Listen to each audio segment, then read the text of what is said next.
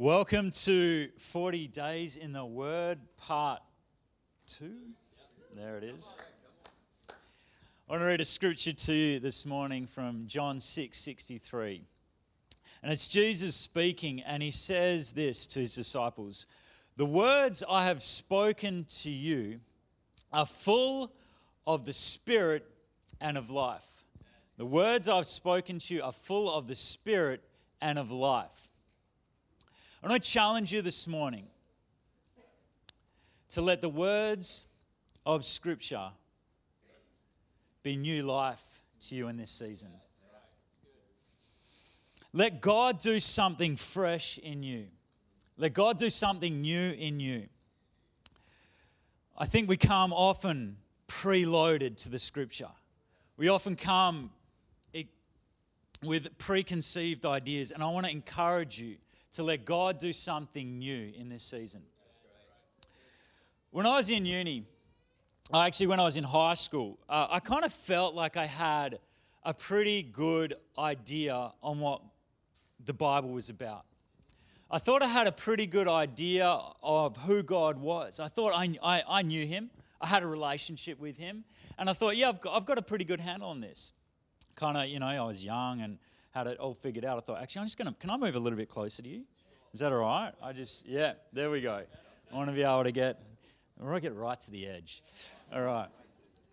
So I went into uni and I fell in with some guys that really loved to read Scripture. And we started to read the Scripture and we started to discuss it and really dig into it.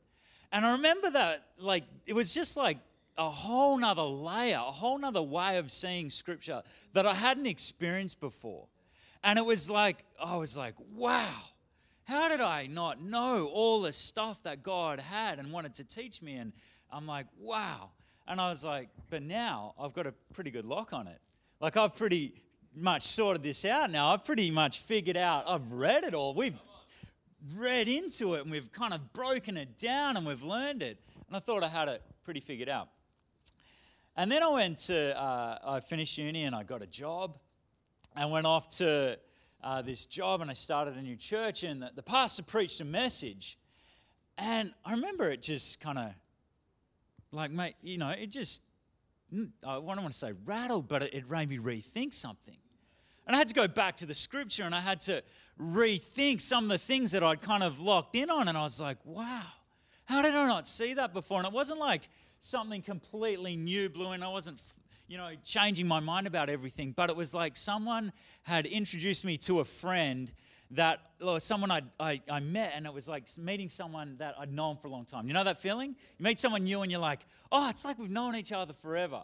Or it's like you kind of been in a room and it's dark and then someone flicked on the light and you're, I knew that room was there, but I didn't really know everything that was in that room. And I remember thinking around that time, it's possible that I'm not going to know all of God. And you might say, yeah, that's really obvious, Jono. You're kind of a bit slow on the uptake. But we do it, don't we? Don't we do that? Don't we kind of think we've got it all figured out? And I remember realizing at that point that I might not figure out all of God in this lifetime. I might not be able to know all of who God is. And I might need to come back to the Scriptures and learn more about Him through my life. I remember it happened again, and I'm like, I think I'm starting to learn now that I'm not going to figure all of God out and all of the things that He has for me, all the things that He wants to say to me. The words of Scripture are full of life. They're full of Spirit and they're full of life. And maybe my preconceived ideas need to be rattled a little bit sometimes. They need to be rethought. And maybe God wants to say something new to me in the season that I'm in. So I want to encourage you in this season to let God say something fresh to you. Let God say something new to you in this season. Come and let Him reveal His story to you. I love authors. I love reading books. And I don't want to tell you what they are because you might judge me a little bit. They're not too bad. But fantasy books. I love reading kind of great big, fantasy. I remember reading Lord of the Rings once in a weekend.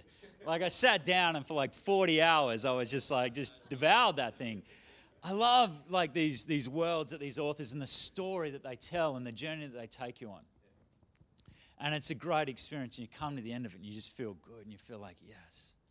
Well, let God in this season take you on a journey. Let God take you and let him reveal, because that's really the scriptures, they're God's story. I've heard it described like this, that the scriptures are a story, an adventure story about a hero that goes to a new country to recover his lost treasure. Isn't that a great picture? Or a love story, a romantic story about a young prince who leaves his throne and his palace and goes to rescue his lost love.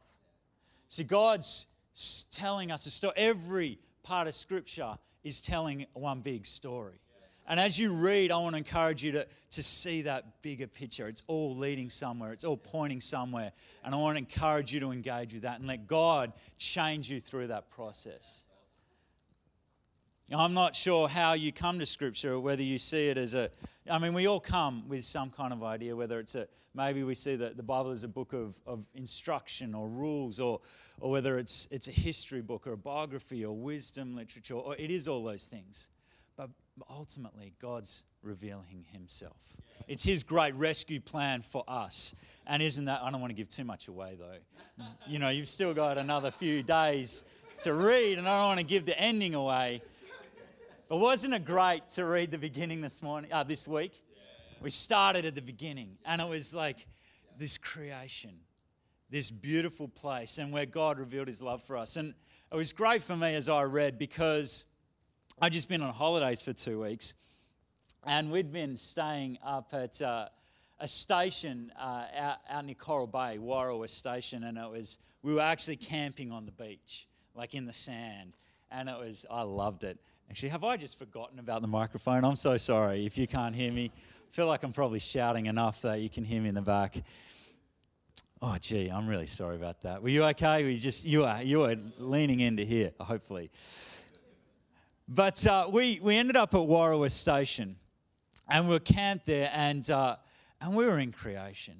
Oh, it was beautiful. And we'd head out to this secret spot that we were all alone, and it was just this beautiful turquoise waters and white sand, and we'd sit there, and it was beautiful. And there were these fingers of reef just shooting out from the beach, and they'd go out 500 meters into the water. And I remember diving into the water and having this just fish, just unbelievable. And there was this ledge, and I kind of snuck over the ledge, and all the fish, these massive fish, and they slowly got accustomed to me, and I kind of sat in the fish. I felt like the little scuba diver in an aquarium, and they were like just these massive schools of fish swimming around, and the little blue ones that would dart into the coral, the glowing coral, just incredible.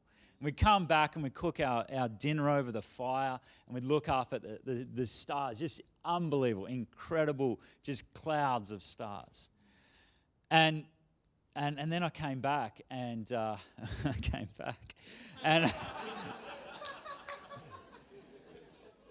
we read Genesis 1, and it was great because I looked around at the world that we live in, and it's a very cultivated world, isn't it? It's a very, crafted world, and I realized, and God showed me, he says, actually sometimes the cultivating, we kind of look and we think that we've created. We're creative, but we're not the creator. And I had this moment as I read Scripture, and I'm like, God is showing me again, in contrast to where I've been, and how sometimes we replace him.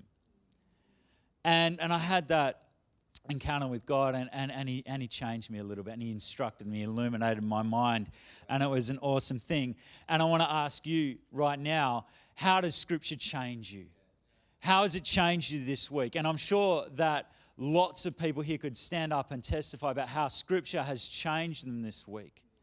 And that's what we want to look at. We want to let God do something fresh in us. We want him changing us. We want to let him change us. And that's really what I want to focus on this morning. How are we letting Scripture change us in this season? How are we letting God change us through Scripture? So Hebrews 4:12 says this.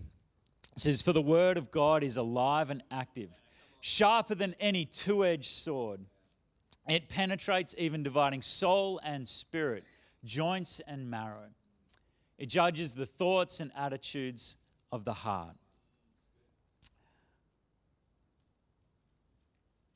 It's again that thought that the Scripture is alive.